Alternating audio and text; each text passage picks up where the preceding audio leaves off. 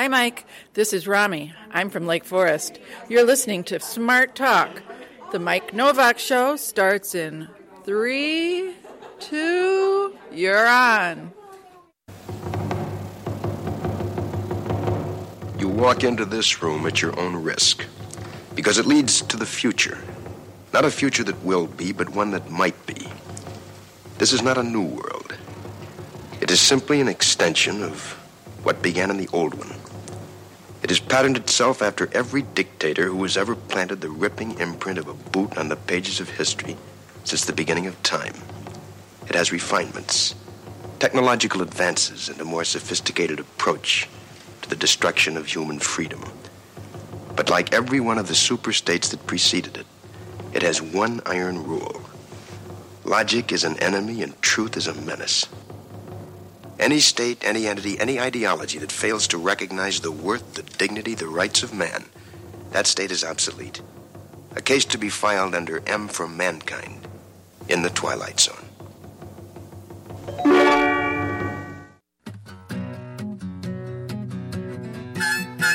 It's the Mike Novak Show with Peggy Malecki. Green, gardening, and environment radio. Flavored with a dash of humor. Welcome to intelligent, irreverent talk about plants and the planet they grow on. Your questions, comments, and participation are always welcome at 877-711-5611. Good planets are hard to find. Temperate zones and tropic climes. And true currents and thriving seas. Wind blowing through breathing trees. Strong ozone and safe sunshine. Well, good planets are hard to find. Good planets are in demand. This hour is brought to you by Bartlett Tree Experts. Every tree needs a champion. Go to bartlett.com. Jet streams, perfect air. And here they are, Peggy Malecki and Mike Novak. Well, good planets are in demand. Right. Righty indeed. Welcome to the show. Good morning, everybody, or good afternoon, wherever you are, wherever you're listening to this, whenever you're listening to this. And good morning, good afternoon, good evening. We have new technology on board. See, now I can see Peggy's picture here. I can't. I'm a little guy in the corner here on my own screen, but oh well. That's the way those things go. And because we have the new technology here, courtesy of Captain Randall there, and all I got to say, well, Randall was talking to me earlier, and this is what he said. I have an ultimate storage capacity of 800 quadrillion bits. My total linear computational speed has been rated at 60 trillion operations per second. So there you go. We would expect nothing less. It was not just Andrew who could do that, but Randall as well. So thank you for getting us up, and we're at live on Facebook. Even we got the whole beginning of the show. I'm so excited. Nancy, thank you so much. Let's give Nancy a ding for that. But I do want to let Nancy and Randall know back in the studio we still are getting that buzzing feedback. Well, all that matters is if it's not going over the air. We get a little weird buzzing thing back here. It's it's like it's something like that. Oh, it's like the chipmunk that was perched outside my window for 15 minutes this morning. Yeah, exactly. And today we're going to have some fun in the first hour with a friend of the show who's been doing remarkable things for 10 years. And that is taking people's food scraps and turning them into compost. And we'll even have a discussion about the value of compost, I think, because, hey, it's sustainability. That's what we talk about here. And then after her, we have a new favorite tomato person because we have friends of the show who have been on before, people like Craig LaHoulier and Casey Tomato. Now we've got Tomato Joe. And there's old Tomato Joe. He's moving kind of slow at the junction.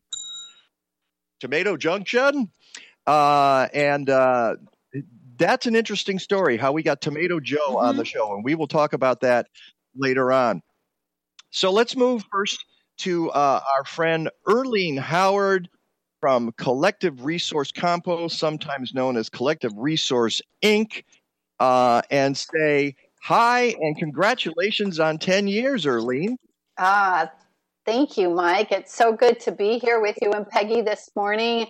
It's a delight to be back. And wow, it's been a great ride for 10 years. I know. We're doing it. 10 years already. It's pretty unbelievable. I remember seeing you when you first started out at the events. Yes. Well, Yeah. at events, and we've got to explain that too, because what Erlene did about 10 years ago, and this is about the time that the state of Illinois got smart and figured out that compost is a resource and not poison. The way we treated compost before about 2010 was like toxic waste. And that still carries over because there's a lot of people out there who are just terrified of food scraps. When they're on the table, they're putting them in their mouths. When they're off the table, now you're terrified of them because you're afraid you might get a disease or something. Isn't that what you see, Erlene? Yeah, there's a big scary yuck factor about food scraps, which is kind of funny that you could be eating an apple 1 minute and then all of a sudden it's scary. So, yeah. I know, and it's nothing has changed. It hasn't transformed. It's just we got I think into some bad habits, and states around us have been composting food scraps for a long time and taking advantage of that and turning it into an industry. And then the state of Illinois got smart and passed the law in 2009, and I believe it was enacted in 2010. And that's about the time that you started. Was it because you saw the law, or was this something you wanted to do before the law was passed? Yeah, it's really interesting, Mike. Thanks for that question. The light bulb went off for me that Chicagoland needed a composting service because I wanted to compost and couldn't do it in where I lived. And I started to tell all my friends that I was going to start a composting service. And that was in the fall of 2009. And then all of a sudden I started getting more connected in the community, and I realized that the law had just changed, that we could divert the food scrap. So I had no idea when I started thinking about it that it was illegal to do what I wanted to do. I'm so glad they fixed that. Yeah, good timing. Yeah. And you started, from what I understand, with 3 customers and a Toyota, was it? Yeah, so our 2002 Toyota Camry, which we still run around in a little bit these days, was our first hauling vehicle. First, the trunk lined with old plastic campaign posters, yard posters, and then soon the back seat was tarped, and before you knew it, there was buckets riding alongside of me in the car. We worked like that for about 10 months. Until we got our first Sprinter cargo van. Yeah. Well, explain how your service works, and then we can talk about the events that Peggy alluded to earlier. What is the basic service you provide?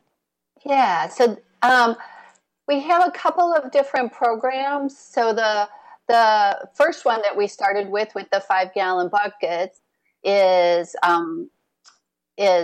basically, you go to our website, you fill out the contact us form, we get you on a route, we drop off your bucket, and we put you on a schedule. So if you're a family of 4, for example, you probably want a weekly pickup, or we do every other week service.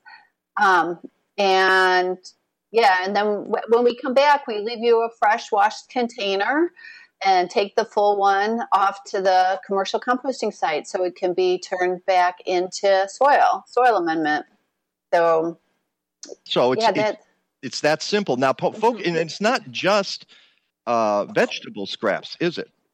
No, it's meat and dairy and food soiled cardboard, like your greasy pizza box, and I mean, our first model was at the 5-gallon buckets, but then we started to also work with restaurants and schools and caterers and office buildings in our 32-gallon totes once we got our Sprinter cargo van.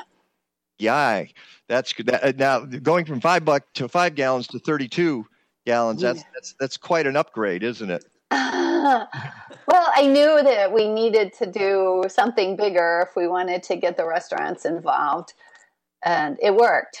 It was great. It is great. It still works.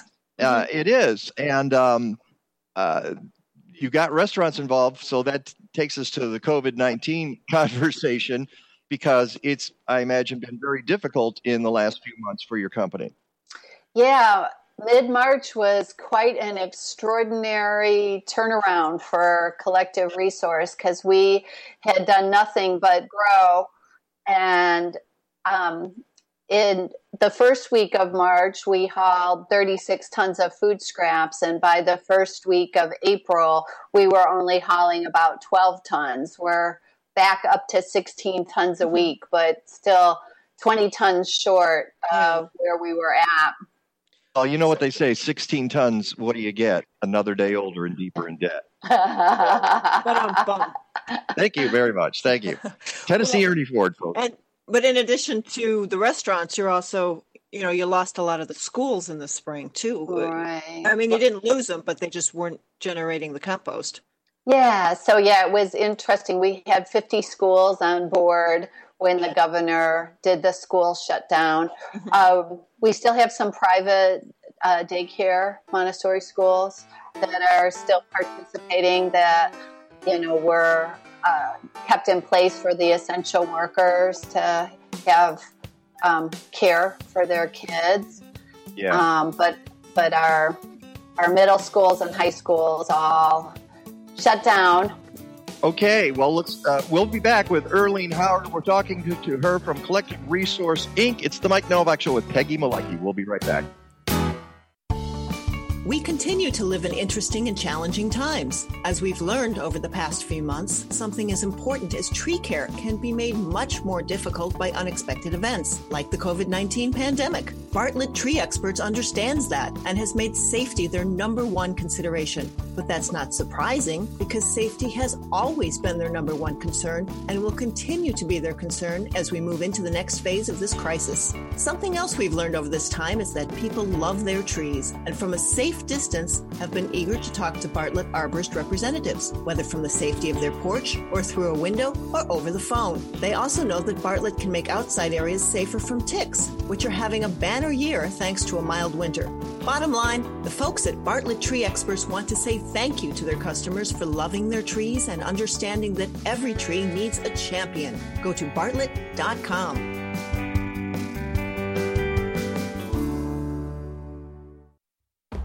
COVID-19 messed with a lot of things this year, but the Chicago Excellence in Gardening Awards still wants to see your garden. SIGA announces the 60-second garden video challenge. Take your cell phone or camera out to your yard and show us in one creative minute why your garden is special. SIGA will post the videos on their YouTube page where viewers can vote for the best. Yes, there will be prizes. Go to chicagogardeningawards.com or click the logo at mikenovak.net. Are you ready to make a difference by supporting sustainability, civic, and interfaith engagement? Be part of the Faith in Place 2020 Green Team Summit, September 13th through 17th. This year, it's virtual, and sponsors can reach more than 25,000 citizen activists, families, students, and faith leaders through promotions, social media, and emails. Go to greenteamsummit.org to become a sponsor, or sign up to attend workshops on climate crisis, health, clean energy, and more. That's at faithinplace.org. What's growing on? What's growing on? What's growing on? This reminds me of a song. We won't hesitate no more, no more. It cannot wait. Compost. Woo! Straight out of compost.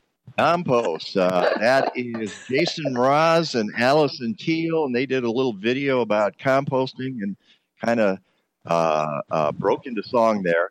Welcome back to the Mike Novak Show with Peggy Malecki. If you're watching on the Facebook rather, and the YouTube, I guess my image. You're back. No, you're back. Am I back? You're back. Okay. The image went away, and I was going to say for the audience, that's probably a good thing, actually. And Erlene is here, and we can see her too. Erlene Howard is here. She is the founder and owner of Collective Resource Compost. She picks up your bucket, your 5-gallon and sometimes larger containers of food scraps and takes them to be composted. And it really works well for people in apartments. Not everybody can compost in their backyard because not everybody has a backyard. And if you're in a condo or an apartment, this is a great resource, and that's why that's in the name. And she's celebrating her 10th anniversary of doing this and getting through the pandemic. No, it's not the 10th anniversary getting through the pandemic, but she is getting through the pandemic. So this is going to be a short segment. It's going to go very fast. But can you tell us a little bit about, you mentioned pizza boxes and that sort of thing. How is it that when people are told about recycling, they're saying, oh, no, you cannot put your pizza box in the recycling bin. And you're saying, yeah, put that in with the compost. And as I've told people in the past, and you know this, pretty much anything that's organic can be composted. So what's the difference here between that recycling effort and the composting effort? Yeah, thanks, Mike. So if you think about recycling, what you're trying to do is to produce clean, normal paper that can be reused. A box can become a box is kind of the idea. But when a box has food on it, then we want to make soil out of it. So there's this fine line between what you would want to put into your recycling bin and what you would want to put into your compost bin when it comes to paper. Obviously, the glass and the aluminum and the plastic all goes into the recycling bin. But what goes into the compost bin is anything that was once alive. And so that includes napkins, which they don't want in the recycling. It includes paper towels that they don't want in the recycling. It includes greasy pizza boxes, which they don't want in the recycling. But it also includes like Chinette plates and things that are made out of 100% paper that are compostable. And we want all the food. So with commercial composting, what makes it even better in reducing landfill use is that we can take the meat and the dairy, the bones, the fish skins. We want all of the food, moldy, burnt, things that you won't eat. Whatever you're not going to eat, we want you to scrape into the compost bucket. So, this takes us to what Peggy was talking about, in that for years you've come to various events, green events, and even other kinds of events, and you bring your containers, and you sit there when people have lunch or dinner, and you teach them how to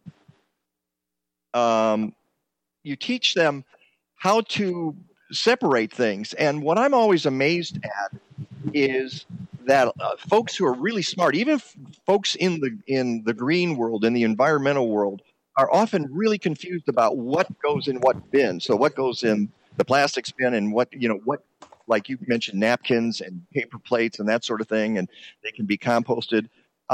Is that still a problem, and getting people to understand what goes where?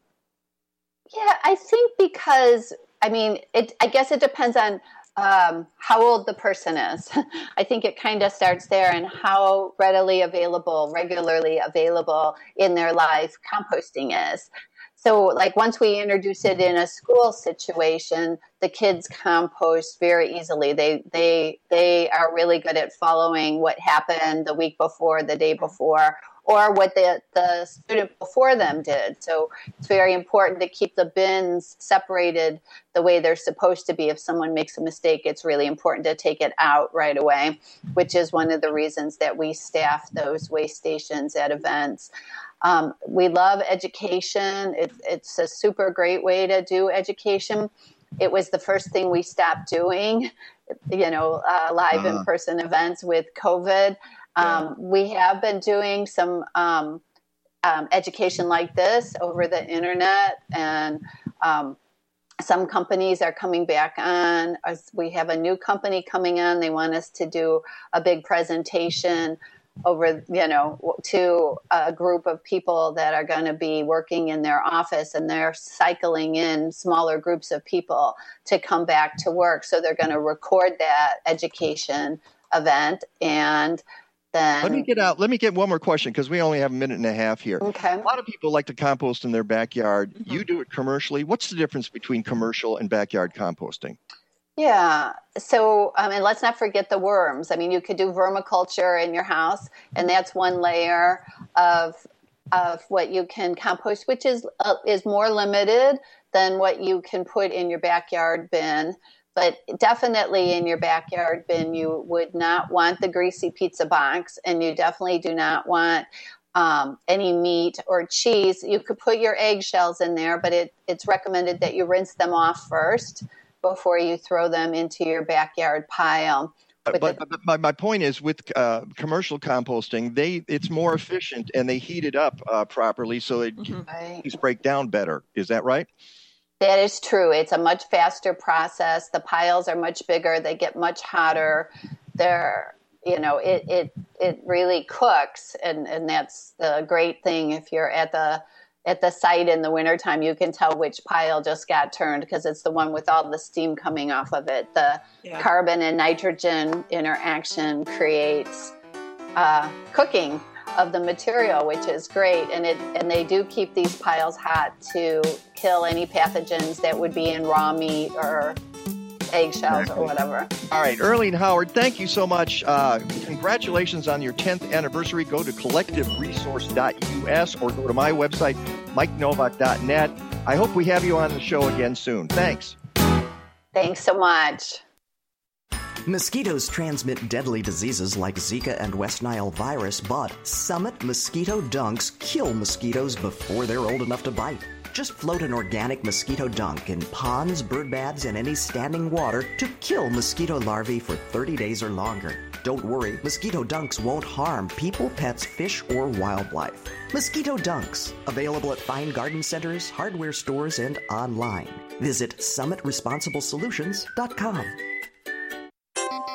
The folks at Blazing Star know that good soil biology means good soil. That's why they sell products from trusted industry leader Tineo that contain more than 30 species of beneficial bacteria and fungi chosen for their critical roles in soil and plant health. In other words, whether you're a farmer or a backyard gardener, they help you grow the life in your soil so your soil can grow your plants. Go to blazing-star.com and check out their BioGarden line for home gardeners.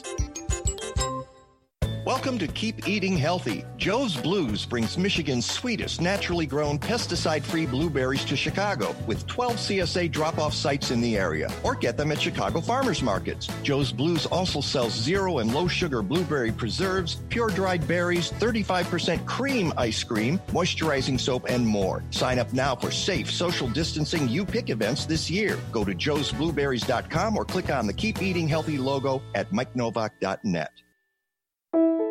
Since 2001, DiveHeart has been revolutionizing rehabilitation using zero gravity and scuba therapy to give confidence, independence, self-esteem, and yes, freedom to children, veterans, and others with disabilities. At DiveHeart, we believe in the power of partnership because together we can do great things. Let DiveHeart help you imagine the possibilities in your life. Go to diveheart.org to learn more. Welcome to Keep Eating Healthy. Our friends at Eden Place Farms are offering affordable local CSA shares with a twist. You pay for these organically grown boxes of vegetables each week as you receive them. You can skip deliveries without penalty and even get custom orders to eliminate allergens and unwanted items. Best of all, you're supporting a Chicago-based operation whose goal is to provide affordable, high-quality organic produce to the region. Go to EdenPlaceFarms.org or click on the Keep Eating Healthy logo at MikeNovak.net. Mike Jackson Outdoors, Sundays, 8 to 9 a.m. on WCGO Radio, 1590 a.m. and 95.9 FM.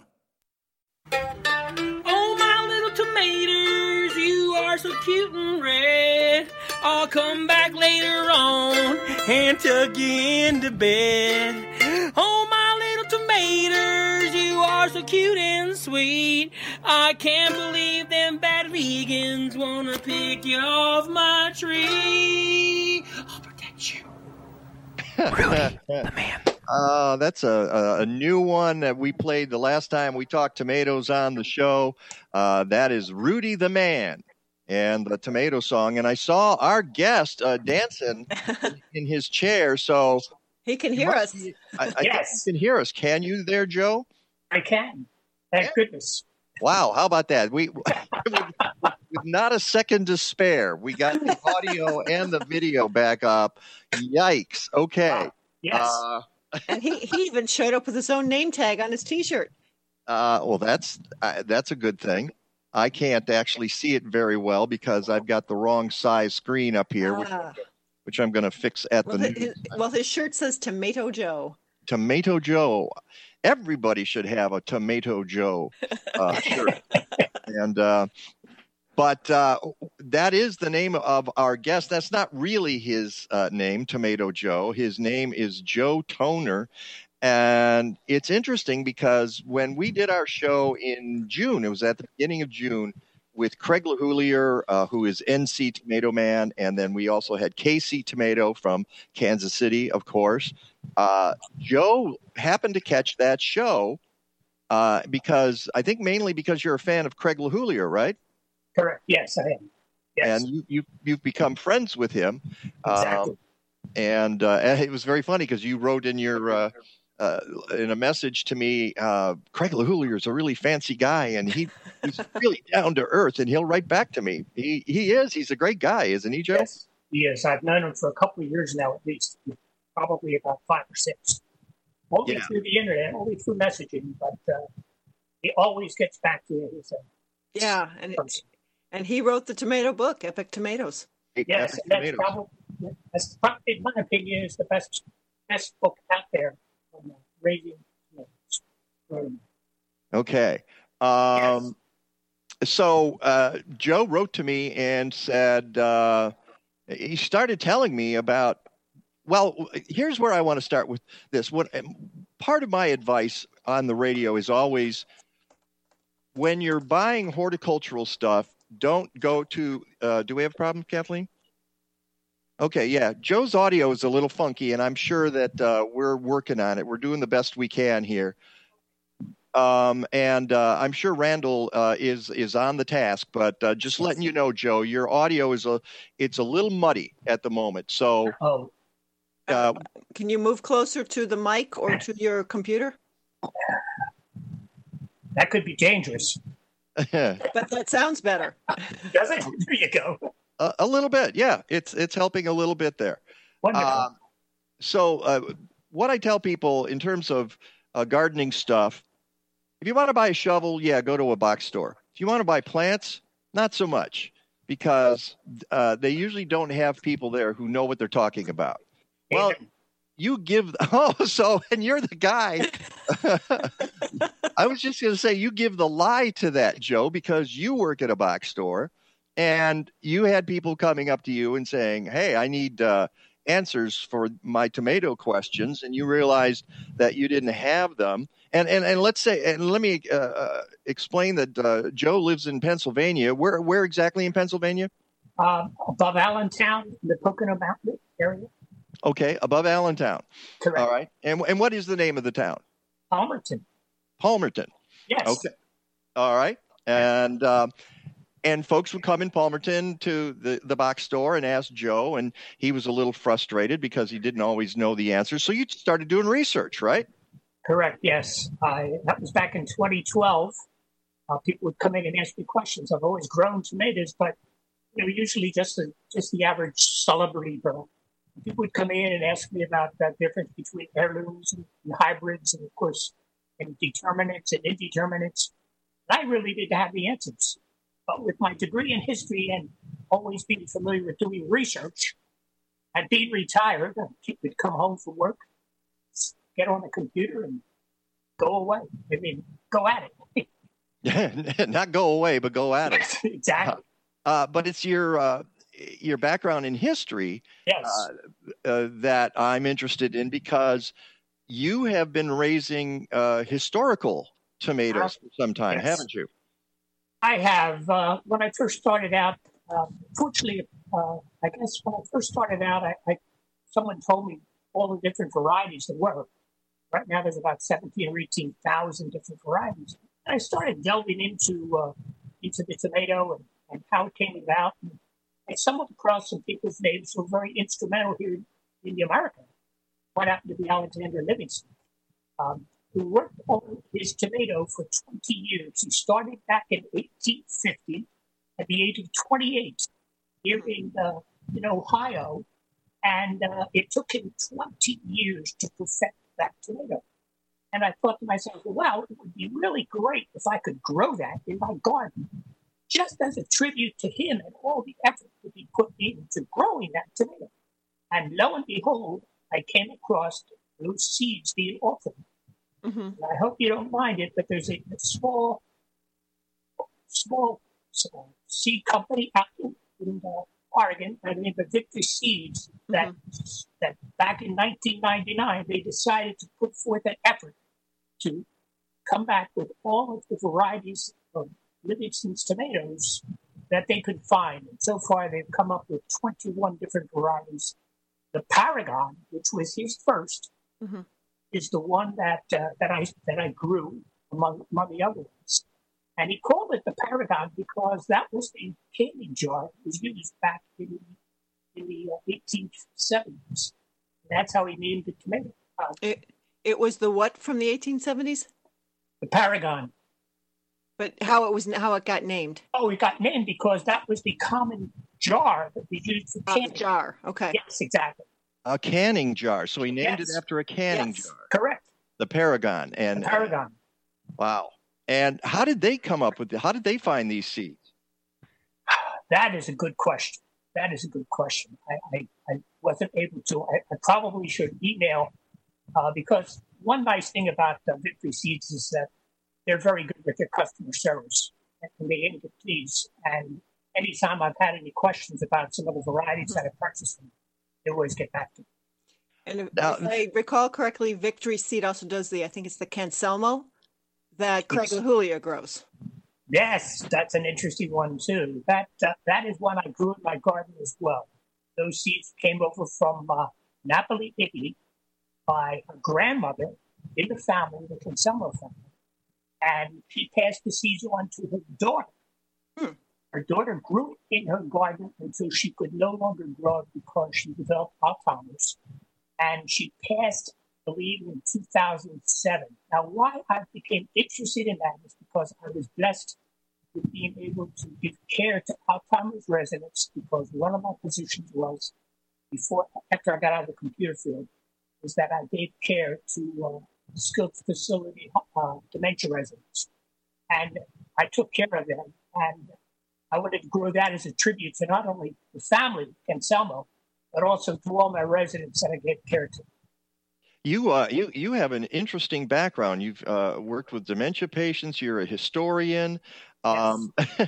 What are you doing in a box store or selling tomatoes? Well, what happened is that because of, let's put it this way, because of the politics that goes in box stores, I decided it was just too much. I decided to just retire from the box stores and just devote my time to growing tomatoes and taking care of our rescue cats. And rescue cats? Yes, we rescued. I saw one of your cats in the background there wandering around. I'm sure you did. We have currently 9 indoor cats. Okay. We've had as many as, oh gosh, I don't even want to go there. But they're all vetted. They're all well taken care of. They all come with their own stories. And, everything is a story. If we didn't have our stories, where would we be? Exactly. And so how do you get the word out to tomato fans about how to grow their plants now? Well, I only answer. It's amazing. I'm on Facebook and so on and so forth. And we have a local community group here. I also sell my tomatoes. $2 for a tomato. By the time I sell them, they're about 16 inches tall compared to your tomatoes that you would get at a box store, which are about 3 inches and twice the price. I do that simply to give people here in the area the opportunity to grow something other than what you normally find in a box. Yeah, so some of these are some of those wonderful heirloom varieties, I assume. Yes. Do you also sell the seed? No, I don't. If somebody wants the seeds from I give them the seeds. I'm only into, and of course, with all the tomatoes I have, I give them away, to the neighbors and everything, because this is primarily a senior living area, and it's expensive to go to the store and pay $4 a pound for an heirloom tomato. Well, yeah, it is. And I'm being selfish, though, because I'm thinking of Peggy and me and wanting to grow some of these great varieties next year. I'm going to have to figure out how I can get a hold of some of the seeds that you have. Well, you have my address, please. By all means, send me a self-addressed stamped envelope. And I reach out to our listeners, too, whoever might be interested. All right. Well, I will have to make sure that we have all that information out there so our listeners can take advantage of that. We're talking to Joe Toner out of Pennsylvania near Allentown. He is a tomato guy. He's a cat person. He's a historian. He helps people with dementia. He does it all. And we're talking tomatoes. It's the Mike Novak Show with Peggy Malecki, and we will be right back. Welcome to Keep Eating Healthy. If you're looking for something to literally spice up a meal, look no further than Backyard Patch Herbs. They grow, harvest, dry, and blend their herb mixes. And they're chemical-free. No gluten, no salt, and no preservatives. Dips, dressings, rubs, cooking mixes, soup mixes, herbal teas, and more. Use the code Mike10 and get 10% off your purchase. Go to backyardpatch.com or click on the Keep Eating Healthy logo at mikenovak.net. Welcome to Keep Eating Healthy. If you're an omnivore, there's an alternative to factory-farmed meats. Cedar Valley Sustainable Farms CSA brings you beef, pork, chicken, and eggs, all raised humanely, drug and hormone-free, with respect for the earth and the animals. And since the start of the COVID-19 emergency, they've been doing non-contact pickup at delivery locations throughout the city and suburbs. Go to cedarvalleysustainable.com or click on the Keep Eating Healthy logo at mikenovak.net. Portrait of a radio show. This is not exactly a gardening or an environment or a local food program. It's all of them. You're entering another dimension. A dimension where information about the why and the who and the where are just as important as the how. And it's funny. I don't get that part. You've just entered the Mike Novak Show with Peggy Malecki Zone on the Smart Talk Radio Network.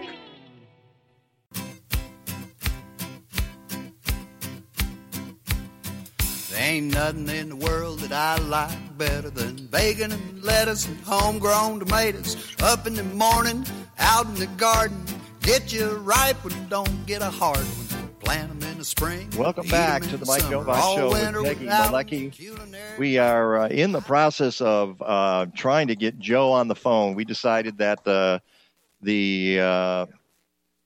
Zoom / WebEx / whatever we're doing is not good. And we want to hear what he has to say because it's so interesting. Joe, are you with us? I am. Yes, I am. I'm here. Okay. Can you hear me? Well, yes, we can. I can. And I think this is going to be a little better than what we had before. Make sure that he's got his, make sure the sound is off on your computer so we're not getting, just turn that volume off. And Kathleen's giving me the thumbs up, so it sounds better already. So great. In our final segment here, we'll get to hear you a little better. That's okay. Those things happen. You're not a broadcast professional, so a warning to everybody else listening. Don't try this at home. In your living room, yes. Yeah, don't try this at home.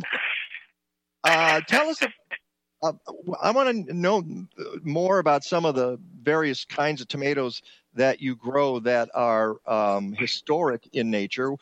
You grow one from Thomas Jefferson, don't you? Yes, I did. I actually called Monticello and I asked them if they had any seeds from the time of Thomas Jefferson. And they said, no, that they don't have them, although now that they've completely revamped and revised his garden so that if you were to visit Monticello, it would be exactly as he had laid it out in his day. They were telling me that they believe that one of the varieties that he grew was called the purple calabash. Now, I do have Thomas Jefferson's garden journal, which is very interesting. I've gone through it, and all he does is mention that he's been growing tomatoes. And I suspect that back in his day that they really didn't have names for the varieties that we have today. And that's why he just called them, because he was very meticulous in his note-keeping. And I'm sure that if he had a name for the variety, he would have listed it. Mm-hmm. I was fortunate because I actually called the person who's involved in that. You have to actually call them to purchase the seeds of plants that are grown right there in Monticello. Normally, because they have so many requests, they have to sublet out their seed growing, so they have farmers in the area who grow plants for them. But they do have varieties that you can purchase that actually grew there in Monticello. So, purple calabash is a very good tasting tomato. Sweet and juicy. There's another tomato. Can I ask about? Look like you were going to ask a question there, Mike. There was one you talked about. There was an article written about you a couple of years ago in a local newspaper, and you talked about a tomato that came from Poland that was smuggled in. Correct. Yes, the Polish tomato. It actually was brought in back in the early 1900s. It came through Ellis Island, and the person who brought it in had to smuggle the seeds in on the back of postage stamps. And what's interesting is that the immigrants that came into our country, it was a traumatic experience for them to be displaced for various reasons. And one thing that gave them comfort was they were able to grow plants in their garden there in the United States. They grew at home. So for no other reason, it gave them this comfort feeling. And we're so blessed to have these tomatoes with us today. Yeah. I was thinking back to Thomas Jefferson, if they didn't name the varieties then, what was he saying? Well, that's the big red one. There's the little red one. There's the pointy red one. Yes. He just mentioned tomatoes. I was a little upset that he didn't put the information in. But what can I say? One thing I wanted to mention is that in going through, we talked about Seed Savers Exchange. It came about in the early 70s, actually in 1975. It's one of the largest independent and actually nonprofit seed saving here in the United States. One of their members, his name was Charlie Case. And Charlie Case was a sociology professor who had one foot under the desk and one foot under or by a rototiller. And Charlie Case was interesting, and I came across his name in a book. And if anyone is interested, I guess, I don't know if I can name mention the name of the book. Sure. Okay, it's called The Seed Underground, A Growing Revolution to Save Food. It's written by Janice Ray, R-A-Y. And in that book, on chapter 18, she mentions Charlie Case.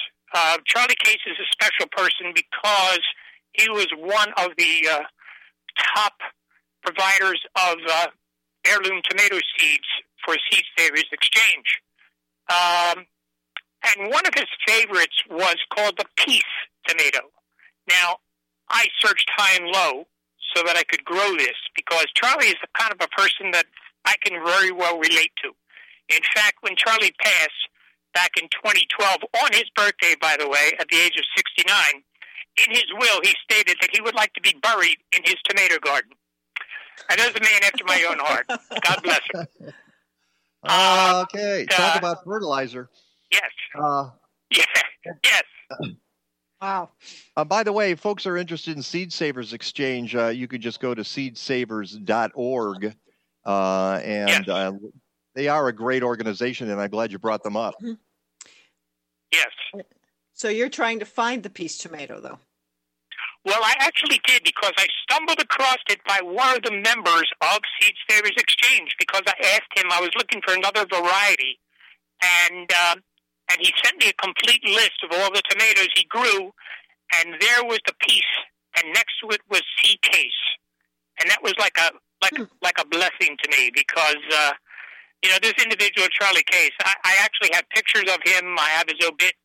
I can really relate to Charlie. He was a good person, little eccentric, but I think if you're a tomato hobbyist, I can appreciate that, because all I do is a lot of times is talk tomatoes, and I'm sure that the people look at me as if I am like off the wall.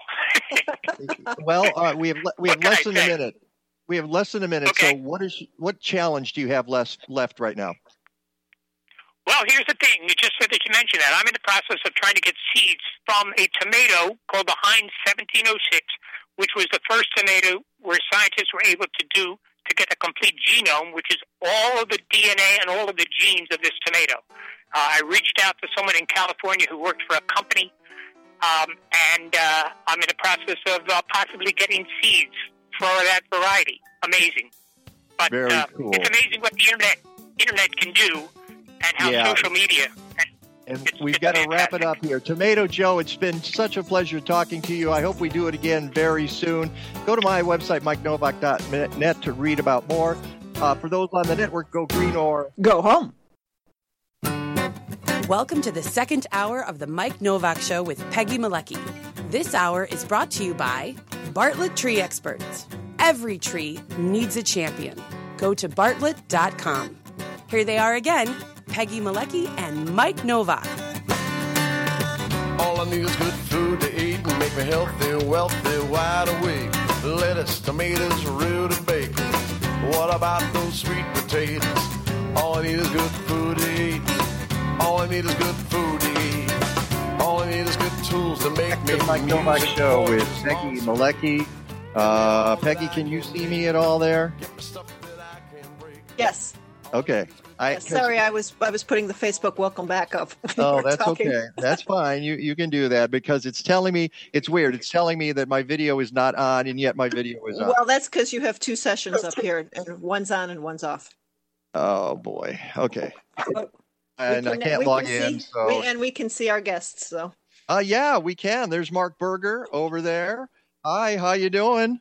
I'm great. What about you two? We're surviving at the moment. We're surviving new technology. And on the other screen there is Jared McKenzie from Headline Solar. Jared, how are you doing this morning?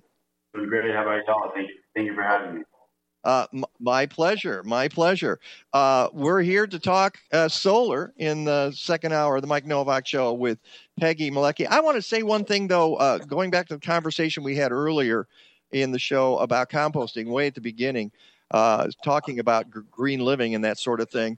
And I want to make sure people are not confused when we talk about composting meats and pizza boxes and things like that.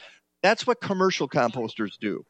You don't want to throw that in your own composting bin in your yard, because that's going to create havoc. Critters are going to get interested in those foodstuffs that end up in your compost pile. So that's why we always tell folks, if you're doing home composting in your own yard, just the vegetable scraps, not the meat scraps. Well, and I put in eggshells all the time too. And eggshells too, but you know what? They don't break down. It's my own unique soil compost, though. Yeah, I know, but I've had compost and I've dug it up after years, and the eggshells are intact. And a lot of folks think you can use it for calcium. We got to have that guy who busts gardening myths on the show, because he talks about eggshells and how if you're going to make it work, you got to grind them to a fine powder before you put them in. Which is actually pretty easy to do. You can toss them into a blender, and they will exactly. grind up, throw them in your compost bin.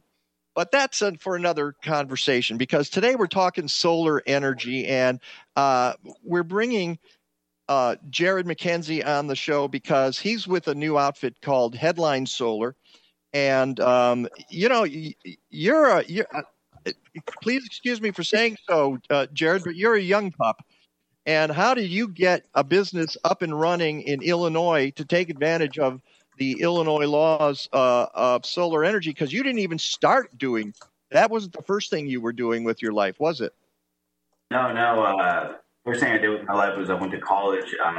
Dropped out the first semester of my junior year and started my first RV company. And then it was really a digital marketing agency. And then I transitioned to a specific only online marketing company for the solar industry. Worked with over 250 companies in 20 different states. And the biggest thing about the solar market is that every state is different. Incentives and customer knowledge and the education that people know.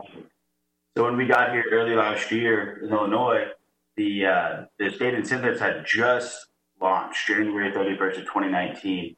And the education of the average consumer for solar was nothing, I would say. Maybe like 0.5% of people knew what the incentives were, or that they even existed really, and that most of them didn't even believe that it did exist because of previous Illinois history of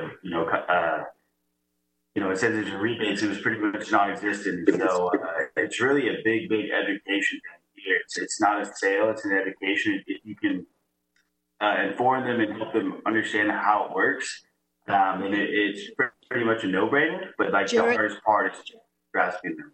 I can interrupt for a second, Jared. Could you move a little closer to your computer microphone? Yeah, you might have to do that. We had the same problem in the first hour with our other guest, and I hate to ask you to do this. Be careful; you're sort of weaving from side to side, and that's, I think, causing part of the problem too. So let's talk to Mark Berger, and you're an energy expert, and you work with a number of groups in Illinois, and you know all about why Illinois has become a place where Jared might want to show up, and that goes back to the Future Jobs Act of several years ago. Do you want to tell us about that? Yes, the Future Energy Jobs Act was passed in December of 2016, and that really got Illinois into the serious solar business. Before that, we were, for a state, we're the number 5 or 6 energy user state in the country. And when it came to solar power, unlike wind power, we didn't act like it. We were way down in almost in the cellar, so to speak. So after the legislation was passed, and then the regulatory process began to put all that stuff in place. And I'm focusing here on solar, not on the other aspects, because I could all day talk about the entire act. The market finally started taking off. When we started back in 2016, there was only maybe a couple of thousand solar installations in the state. Now we have over 17,000. And that would do the equivalent of about 50,000 houses worth of electricity. So that's the good news. Mm-hmm. The flip side of that is we are barely scratched the surface. And we seeing progress in the existing program that there's going to be many more thousands of installations that are going to be installed under the existing legislation. Plus, you'll start seeing a lot of the large-scale community solar projects coming online this year and next year. So that's all good news. But even with that, we won't even get to, maybe we'll get to 1% of our electricity from solar. So we are lagging behind, not just the concept of going 100% renewable electricity by 2050 or 2040 or whenever, but we're not even up anywhere near the goal of 25% of our electricity from renewable sources by 2025, which was the original intent of the Renewable Portfolio Standard. Yeah, let me stop you there. You say the FEJA wanted us to get to 25% of renewable sources by 2025. Where did you say we are right now? Well, we're not even at 10%. If you include 7%, yeah. And we're supposed to be about 17 or 18%. And it wasn't the Future Energy Jobs Act that actually put that in. That was an original requirement back in 1997 with the whole disaggregation program and legislation that took place, but there was no teeth in that legislation. Now there's at least teeth in the legislation, and we're moving forward. But it's like, you spent all this time buying, an iPhone, and already we're up to iPhone version 12, and we got to really get on our horse and get moving. Mm-hmm. And it's going to probably require new legislation that we hope will get passed this year. Okay. Which is tricky in a pandemic. Very tricky. Very, yes. But What, I think what one way or the legislation would you like to have passed this year? Well, there are two pieces of legislation on the table, so to speak, that I hope will be considered. One is the Clean Energy Jobs Act, whose goal is to have 100% renewable electricity by the year 2050. And then there's also the Path to 100 legislation, which is more of a near term to try and accelerate the growth of solar and other forms of renewable energy to get to 40% by 2030. So we would like to see one or the other or some combination of both be considered and passed in the fall veto session. Okay. But Jared, you're in Illinois, and you're saying that your business is booming this year. Would you explain that? Yeah, absolutely. We've seen pretty insane growth. I will say that with the FEJA, the funding for the Illinois ADP, the Adjustable Block Program, which is governed by the Illinois Power Agency overall, which is also governed by the Illinois Commerce Commission. The community solar and the large commercial, so basically, over 10 kilowatt AC up to 2,000 kilowatt AC, the funding ran out in February. And so with Group B, which is ComEd, we're on the third of four blocks. I think we have about 23 megawatts left, which is 23,000 kilowatts. Mm-hmm. The average system size here is about 8.5 kilowatts. So, 2,000 systems left, and the last block is 13 megawatts of credits. And after that's gone, then we have nothing. And so one of our fears is if this does not get renewed, and it was supposed to be, passed, and one of the two was supposed to be passed legislation in May, but the meeting was shortened, I believe, from like 6 days to 1 or 2 days. The next session is in November, which is a 6-day session. So hopefully it passes then. But we basically have until spring of next year.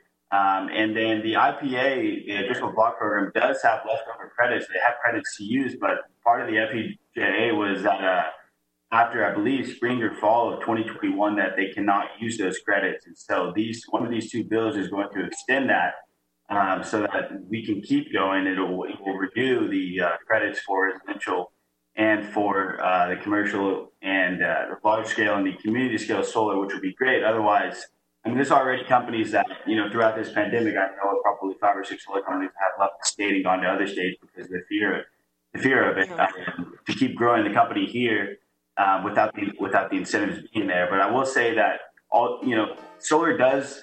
It makes great sense. It makes perfect sense with these incentives in Illinois right now. If they run out, it'll be a little bit more difficult for it to make sense. The pricing will definitely have to go down.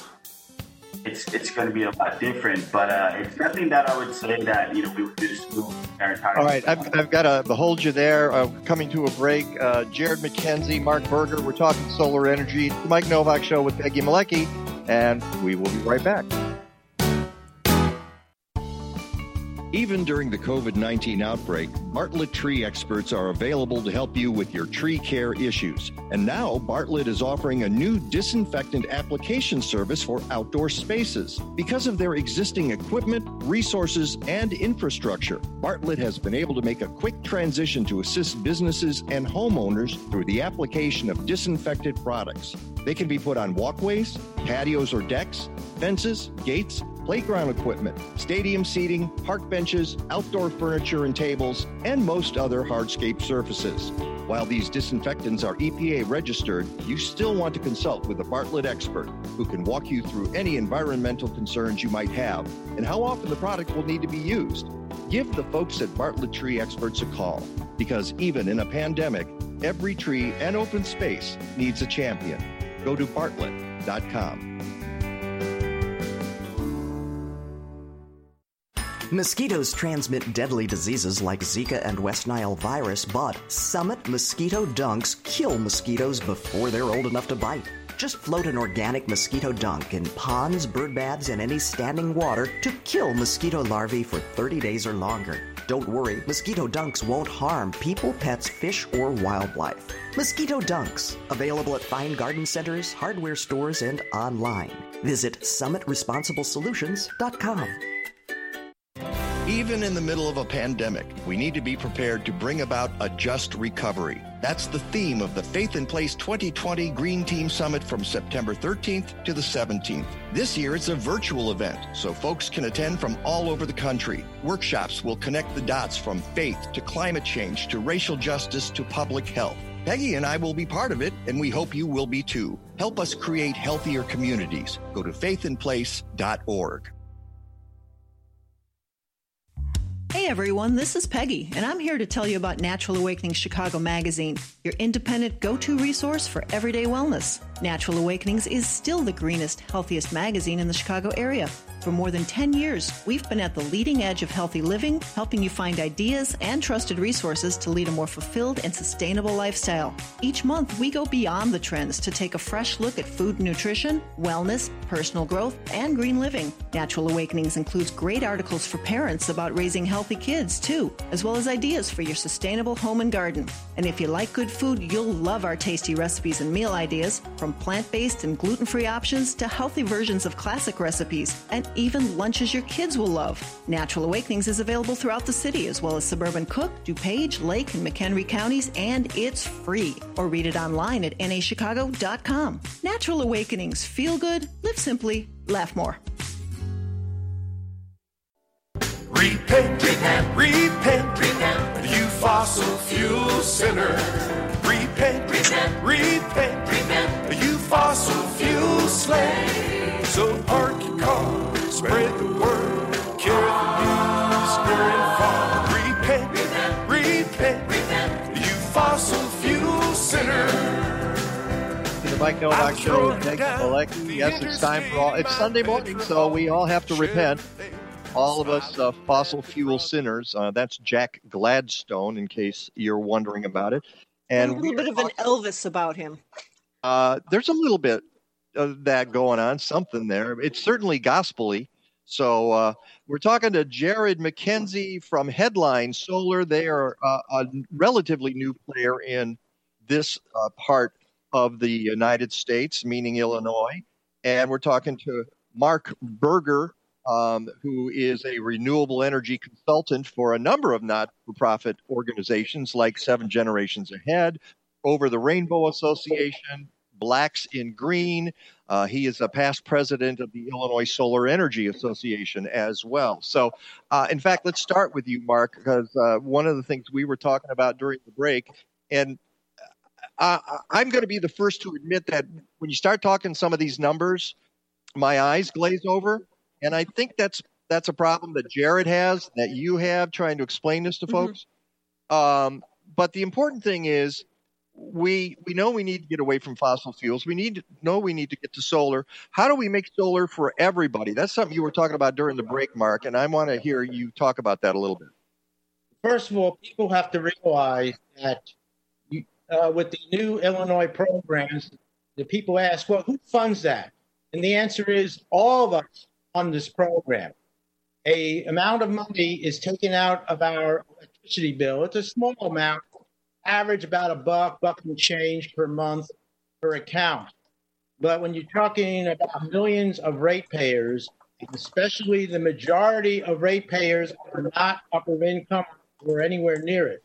It's whether you're rich or poor, you're paying into the renewable portfolio standard line item if you don't want to look at your electricity bill. And so it's important that as many people as possible take advantage, whether you're going to put an installation on your property or whether you're going to sign up for a community solar installation. And that's particularly important for low moderate income households to take advantage of the Illinois Solar for All program. Do you have hard times getting people on board, Jared, when you're trying to market here? As you mentioned earlier, your numbers are up, but what kind of a conversation do you have people to talk them into solar? Yeah, it's a great question. I would say that the same conversation for every consumer does not work. It's really going to come down to what is their driver for looking in solar energy. Is it that they have a $300 a month electric bill because they have electric heating in their house? Is it because they love green energy? And, those kind of people are more so like, not really, concerned about the price. I just want to help the environment. Is it somebody that's looking at value to their home, or maybe also somebody that has a bad roof that wants to get solar in order to get the roof replaced because you can pair that with the tax credit? Or is it somebody that wants to go off grid, that doesn't want to have to rely on ComEd and feels more peace of mind of, producing their own energy and installing a battery and having that in times of backup, or if the power ever goes out. And so, there's all different types of consumers that are all homeowners at the end of the day. And it's really giving the pitch and the proposal and the information that we provide towards their motives and their drivers in order to increase the efficiency of how they comprehend and understand the solar benefits in Illinois in order to make an educated decision of going solar or not. I would say the only type of person that isn't going to be a good candidate is somebody that has trees all over their house. Otherwise, most people are a great candidate for solar. I'll be honest with you, I'm not a great candidate for solar, and it really honks me off because I've got some trees here and I've got my roof pointed in the wrong direction. I've talked to my friend Lisa Albrecht, who you know, Mark. I'm not sure, Jared, if you know Lisa Albrecht, and she's with a company that advertises on our show called Albright Solar. And she's been with ISEA for years too. Right. And it's very frustrating to me, but we don't have time to get into that. Let's talk real briefly. Mark, I mentioned that you are with 7 Generations Ahead. They're having I always want to say it's an event, but it's a virtual event tomorrow, right? Correct. It's going to be held by the Solarize Chicagoland Partnership, which is the Midwest Renewable Energy Association and Illinois Citizens Utility Board, to talk about the solar programs. It'll be online, and it'll also discuss not just rooftop solar, as it's called, but also community solar, which is important because over 80% of households really can't put an installation on their property. They don't have a roof, or their roof, like you, is not suitable. So it's important to get the word out about the community solar program. But the focus in this one is about residential solar and about group buys, so that people who can put an installation on their house, whether it's under the adjustable block program or the Illinois Solar for All program for low moderate income households, can get together and bulk their order up so that they can get a cheaper price. And so that's going to be, there's a series of them. The one that 7 Generations Ahead is co-sponsoring is on tomorrow at, I believe it's 1 p.m. Right. It's 1 to 2 p.m. It's called the Virtual Solar Power Hour. And you can find the link at mikenovak.net in my blog from yesterday. And then the ISEA is doing a number of events. One of them is called Powering Your Home with Solar Energy. That's on July 30th. So there's a lot going on this week. Do you know anything about that one, Mark? Again, it's a similar kind of market, primarily for the residential market, because that right now is the easiest one. Plus, there is still funding available, as Jared referred to, although that funding is disappearing faster than the ice cubes melting on a summer day. So it's thousands of installations. Sounds like a big number, but it's going to go fast in Illinois, and we need tens of thousands, hundreds of thousands of installations to make a difference. All right. Thank you both for being on the show. Go to headlinesolar.com. Thanks, Jared, for being with us. Mark Berger, it's a pleasure to talk to you on the show. Stand by. We've got bonus Rick DeMaio coming up. It's the Mike Novak Show with Peggy Malecki. Ooh. Welcome to Keep Eating Healthy. Our friends at Eden Place Farms are offering affordable local CSA shares with a twist. You pay for these organically grown boxes of vegetables each week as you receive them. You can skip deliveries without penalty and even get custom orders to eliminate allergens and unwanted items. Best of all, you're supporting a Chicago-based operation whose goal is to provide affordable, high-quality organic produce to the region. Go to EdenPlaceFarms.org or click on the Keep Eating Healthy logo at MikeNovak.net. COVID-19 messed with a lot of things this year, but the Chicago Excellence in Gardening Awards still wants to see your garden. SIGA announces the 60-second garden video challenge. Take your cell phone or camera out to your yard and show us in 1 creative minute why your garden is special. SIGA will post the videos on their YouTube page where viewers can vote for their favorite gardens. And yes, there will be prizes. Go to ChicagoGardeningAwards.com or click the logo at MikeNovak.net. Welcome to Keep Eating Healthy. If you're an omnivore, there's an alternative to factory-farmed meats. Cedar Valley Sustainable Farms CSA brings you beef, pork, chicken, and eggs, all raised humanely, drug and hormone-free, with respect for the earth and the animals. And since the start of the COVID-19 emergency, they've been doing non-contact pickup at delivery locations throughout the city and suburbs. Go to cedarvalleysustainable.com or click on the Keep Eating Healthy logo at MikeNovak.net.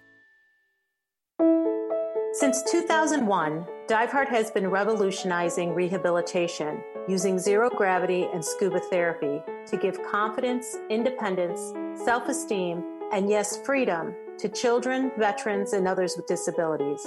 At Diveheart, we believe in the power of partnership because together we can do great things.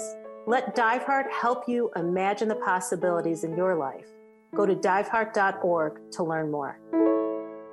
Gee, Anthony Fauci, so calm and precise. Your raspy voice is sexy and your glasses are nice. You follow the science, on facts you're a lie.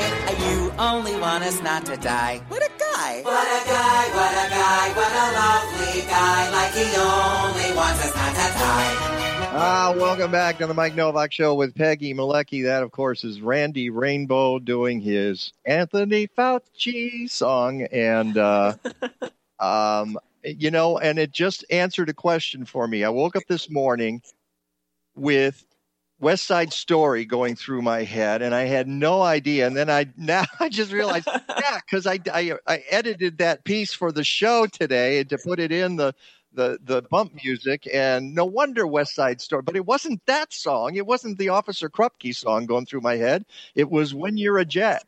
So, oh well. Who knows? That's next week, I guess. Who knows? Welcome back to the show. We told you we have bonus DeMaio on this morning, and Rick DeMaio, good morning. Hey, good morning, Mike. Good morning, Peg. How's everything going today? Don't ask. It's a sunny day outside. There's little puffy clouds.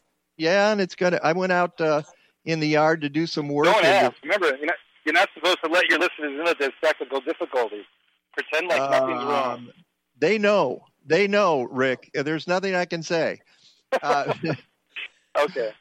So what you're saying, Mike, is the show is going as good as your golf game, right?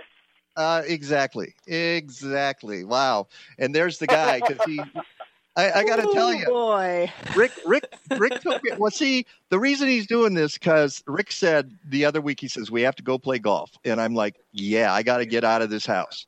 All right. So Rick takes me out and we walk 18. And my knee starts to give me trouble about the 12th hole. And so the last few holes were like the Baton Death March. And Rick was. That bad. You were fine.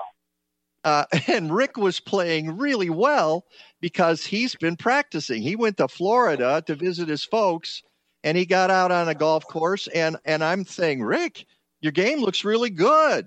So he wanted to keep playing, and all I wanted to do was sit down for a while.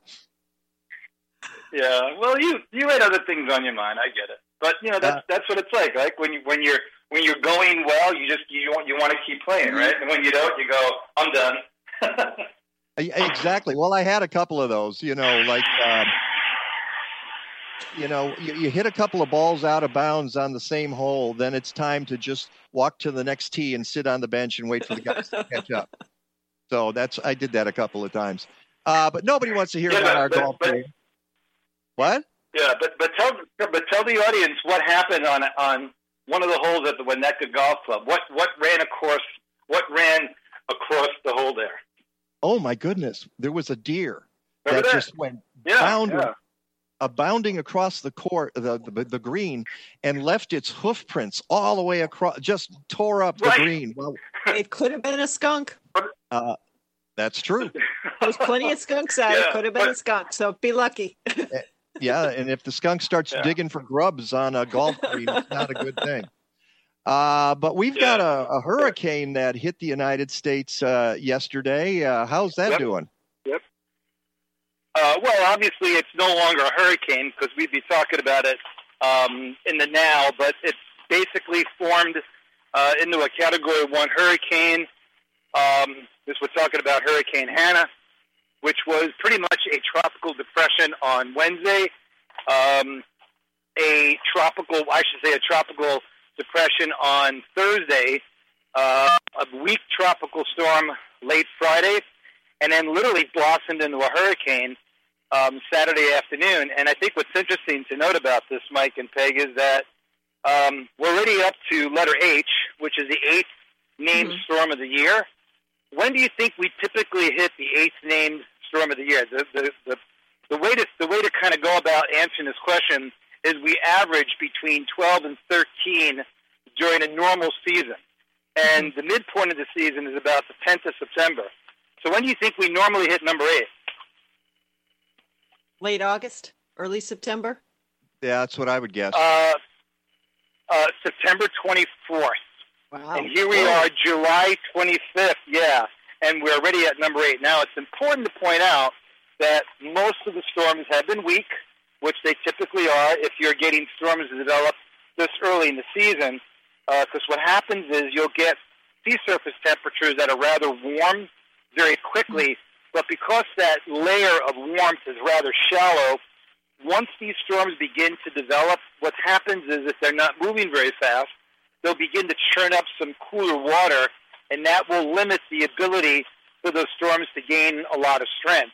This particular storm developed in the western part of the Gulf of Mexico, which is normally the warmest area of all of the Atlantic and Caribbean, due to the fact that that area tends to get a lot of easterly winds this time of the year. So what will happen is very similar to what we get here in Lake Michigan. When you have a week and a half of easterly winds, the surface water, say from Waukegan down to Wilmette, Highland Park, Peggy, you've experienced this before, can easily get into the mid to upper 70s, but as soon as you get a west wind, like we've recently had, the water temperature of Lake Michigan will begin to upwell and cool down, similar to what will happen with tropical storms out over the Atlantic. But this part of the Gulf of Mexico can get pretty warm and stay pretty warm all year. In fact, water temperatures were anywhere between 87 and 88 degrees, and everybody was talking about if this storm had at least one more day of intensifying or being able to strengthen, no doubt it would have been a Cat 4. But it ended up being a really low-end Category 2, and even though the winds were, 50, 60 miles an hour, from a sustained standpoint, there were a couple of rogue gusts up to about 70. But I think what you'll begin to see later on today as the news reports come out is some pretty significant storm surge damage of nearly 5 to 6 feet. And is this a precursor of things to come? We think so. We've already had Gonzalo form. That was letter G. That's pretty much getting ripped apart by some dry air and some shear off the coast of northern South America.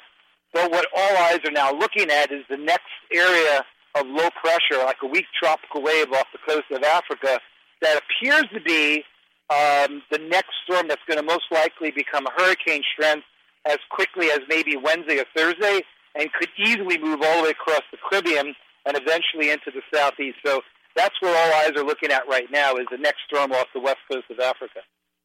I saw a map on television in one of the news reports, and they had a map of the Atlantic Ocean and the temperatures, and it was warm across the entire breadth of the Atlantic Ocean with a couple of small areas, and they were saying that it's ripe for development. Yeah. I mean, I think most of the Atlantic right now is about 1.5 degrees to 2 degrees above normal. What you'll begin to see is if you look at an updated map today of like the Gulf of Mexico, you'll see some cooling, and that's basically upwelling that developed after Tropical Storm and Hurricane Hannah went through there. So what you need is, as the sun begins to move further south, right now it's basically at about 17.5 degrees north latitude. Once we get into the end of August, early September, that sun will then be directly over about 10 degrees latitude and about 5 degrees latitude. So that part of the subtropics gets hit by direct sunlight early in the year and then late in the year. So that's when you begin to get not only the warm surface temperatures, but the warmth literally down to about 100 to about 200, maybe even 300 meters. And when that occurs, that allows some of these storms to develop over a long period of time, and that's when you get the monster hurricane. So when people say, okay, it's so hot in July, why aren't we getting tropical storms? It's really more about the oceans than anything else. And as you alluded to, Mike, much of the Atlantic and the Gulf of Mexico, ripe for the development of storms, whether or not the winds in the atmosphere allow those to develop and then move to the west. That's the second and third part of what makes hurricanes noteworthy. And it's interesting to point out, this is the last thing we'll say on this, is that so far this season is about as active and as intense as it was back in 2005. And I think everybody remembers that year quite well. I'm sorry, what year was that? 2005. 2005, Hurricane Rita, Hurricane Wilma, and obviously Hurricane Katrina. Ah, okay. So that you broke up when you said the year, and I was just trying to hear that. I will say one thing: we have a hurricane also headed towards Hawaii, the Pacific hurricane, but that's not as serious an issue, is it? Well, you know what? At this point, Hurricane Douglas, which is now down to a Category 1, is moving to the west-northwest, and most hurricanes that impact Hawaii from a negative standpoint come in from the south and west. What happens is they get caught up in the strong northerly flow of the subtropical jet stream that's coming from Japan, and they'll literally get lifted northward. If that happens, you'll typically get very, very high winds on the big island of Hawaii, very high winds on the island of Maui, and sometimes on the island of Oahu, but not normally that's the case. That's one of the reasons why Honolulu became a port, is that they were always protected from tropical storms and hurricanes. Because this one is coming directly from the east, it's probably not going to be that much of an impact from a standpoint of rain or wind, but the fact that it's a large storm, you're probably going to see some medium-sized impacts felt over many of the islands. The last time a real bad hurricane came through the Hawaiian Islands was Iniki back in 1992, and that was Category 4, and that devastated the island of Kauai. Okay, that's our bonus Rick DeMaio segment on the show today, but we've got more coming up. When we get back, let's talk about the land part of the United States. It's the Mike Novak Show with Peggy Malecki talking to meteorologist Rick DeMaio, and we will be right back. Welcome to Keep Eating Healthy. If you're looking for something to literally spice up a meal, look no further than Backyard Patch Herbs. They grow, harvest, dry, and blend their herb mixes. And they're chemical-free. No gluten, no salt, and no preservatives. Dips, dressings, rubs, cooking mixes, soup mixes, herbal teas, and more. Use the code Mike10 and get 10% off your purchase. Go to backyardpatch.com or click on the Keep Eating Healthy logo at mikenovak.net. Welcome to Keep Eating Healthy. Joe's Blues brings Michigan's sweetest, naturally grown, pesticide-free blueberries to Chicago with 12 CSA drop-off sites in the area. Or get them at Chicago farmers markets. Joe's Blues also sells zero and low-sugar blueberry preserves, pure dried berries, 35% cream ice cream, moisturizing soap, and more. Sign up now for safe, social distancing you-pick events this year. Go to joesblueberries.com or click on the Keep Eating Healthy logo at mikenovak.net. Stay in touch with The Mike Novak Show. Find us on Facebook and YouTube at The Mike Novak Show. Use the Twitter handle @MikeNow. Send us a photo on Instagram at The Mike Novak Show, or write to us, mike@mikenovak.net. We're also at thegreendivas.com, Apple Podcasts, Spotify, Stitcher, TuneIn, and on the Smart Talk Radio Network. Podcasts and blog posts are available every week at mikenovak.net. Sign up to get our newsletter on the homepage and support the sponsors who support us. Look for logos and specials at mikenovak.net.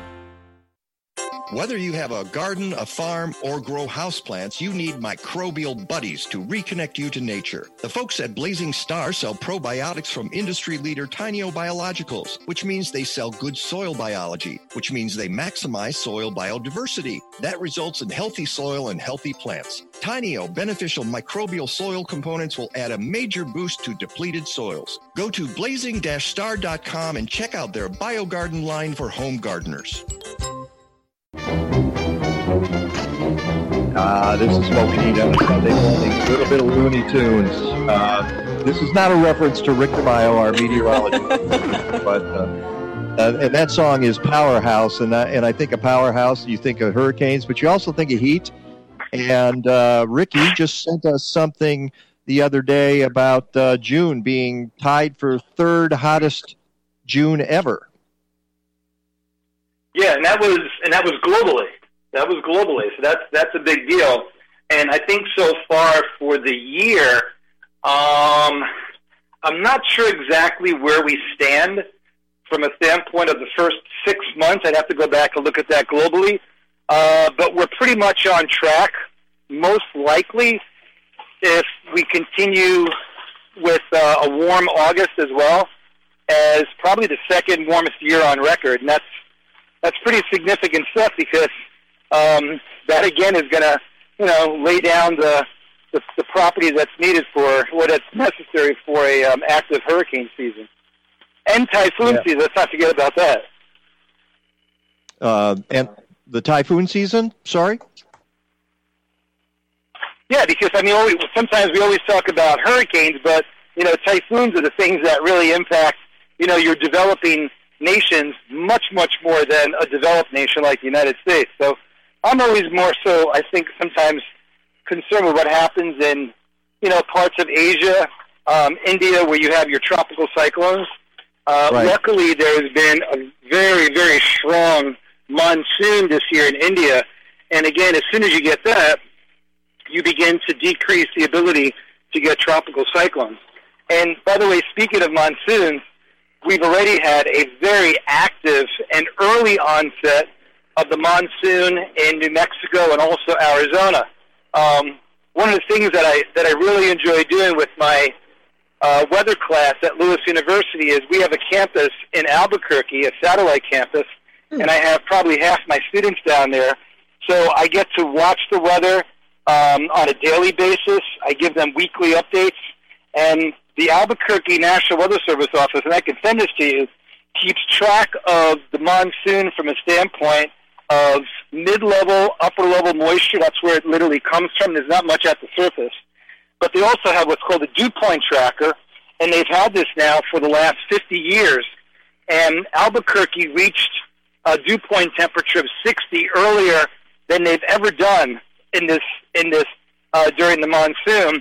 And just last week, the dew point temperature hit 68 in Tucson, 65 in Phoenix, and get this, in Yuma, Arizona, it was 75. Can you imagine that? A 75 dew point with its air temperature of 105? So when people say, the desert, the desert, it's great. It's but when you start getting that moisture get all the way into those particular areas, not only do you get, high levels of humidity, but, that kind of rain, once you get into those areas with what they call gully washers, those types of thunderstorms that produce, those blasts of rain and also, floods, are deadly. So I think most people who live in those areas know about that, but it's another part of what we see to be not only a changing climate from a standpoint of the weather, but when the weather is actually occurring, Mike and Peg. And I think that's an interesting, part of looking at weather, not just in the Midwest, but also in other parts of the world as well. And I can't even. Do you? What were the heat indices for those days? Oh, I can send it to you. I have all that stuff saved. You know me. The heat index values were 115. And what was more noteworthy was the other day, I'm watching the golf tournament up in Minneapolis, and they had heat advisories, and I'm looking at the dew point temperatures, and I don't think I've ever seen this, but the dew point in Grand Forks, North Dakota, that's about as far north as you can go, was 81. 81. Wow. And I'm looking at this, and I'm like going, holy smoke, this has got to be, maybe due to the lush corn, which we were talking about. So what did I do? I went on the National Weather Service site from Fargo. I found the address to the hydrologist, and I sent an email. I said, when was the last time you had, dew point temperatures this high?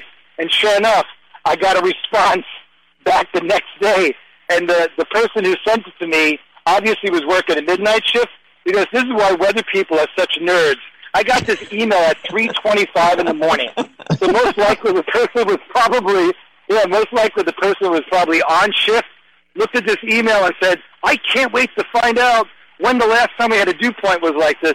Got his work done and sent this to me and said, by the way, we've had several events where we've had dew points this high, and it usually corresponds with very heavy rain and a very lush corn crop. And sure enough, that's what happened.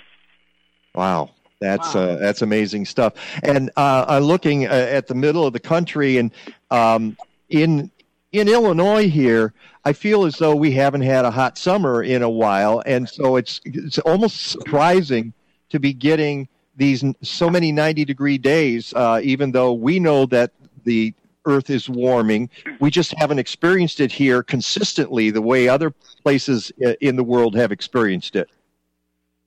Well, and I think that's good that you point that out, because when people keep saying, oh, my God, I can't believe how hot it is, we've had a lot of days in the low 90s. In fact, yesterday we had 92, but which made yesterday probably more uncomfortable, again, was the higher levels of humidity.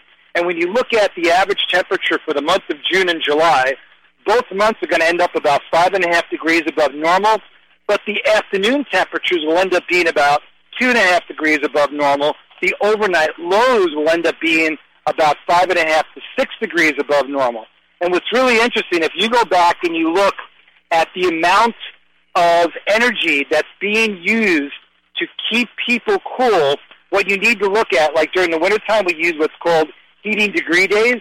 That's the average temperature of when people begin to go, honey, I need the heat on. CDDs, which is cooling degree days, is the number where you go, honey, I need the air conditioning on. And studies have shown you will use more air conditioning at night when the overnight temperature is warmer, and usually a warmer overnight low temperature is not because the sun is up. We know that. It's basically because of higher levels of humidity. So if there's one thing to really notice when you get into discussions about changing climate, it's not so much the hotter afternoon temperatures, it's the higher levels of humidity and the warmer overnight lows. And we're seeing it again today. It may hit 94, 95 today. That's hot, but it's not 98, it's not 99, it's not 100. It's the high levels of humidity. All right, we'll need a short forecast here, Rick. All right, so mid-90s today. Again, a couple of thunderstorms late tonight into tomorrow, and then the rest of the week, low to mid-80s. This is about as good as it gets for the end of July. Oh, I like it when it cools off like that. So any rain later in the week? No rain, just a little bit. But other than that, the rain tonight and tomorrow will probably give us about an inch to an inch and a half. All right, Rick. Thanks so much for the extra time. You have a great Sunday, and water your plants. I want to thank everybody on the show today. I know their names. I don't have it here. Jared McKenzie, Mark Berger, Erlene Howard, and Mojo. Go green or go home. Stadler? What? Is that it? Yes, it's over. How'd you like it? I don't know. I slept through the whole thing. Well, you didn't miss much.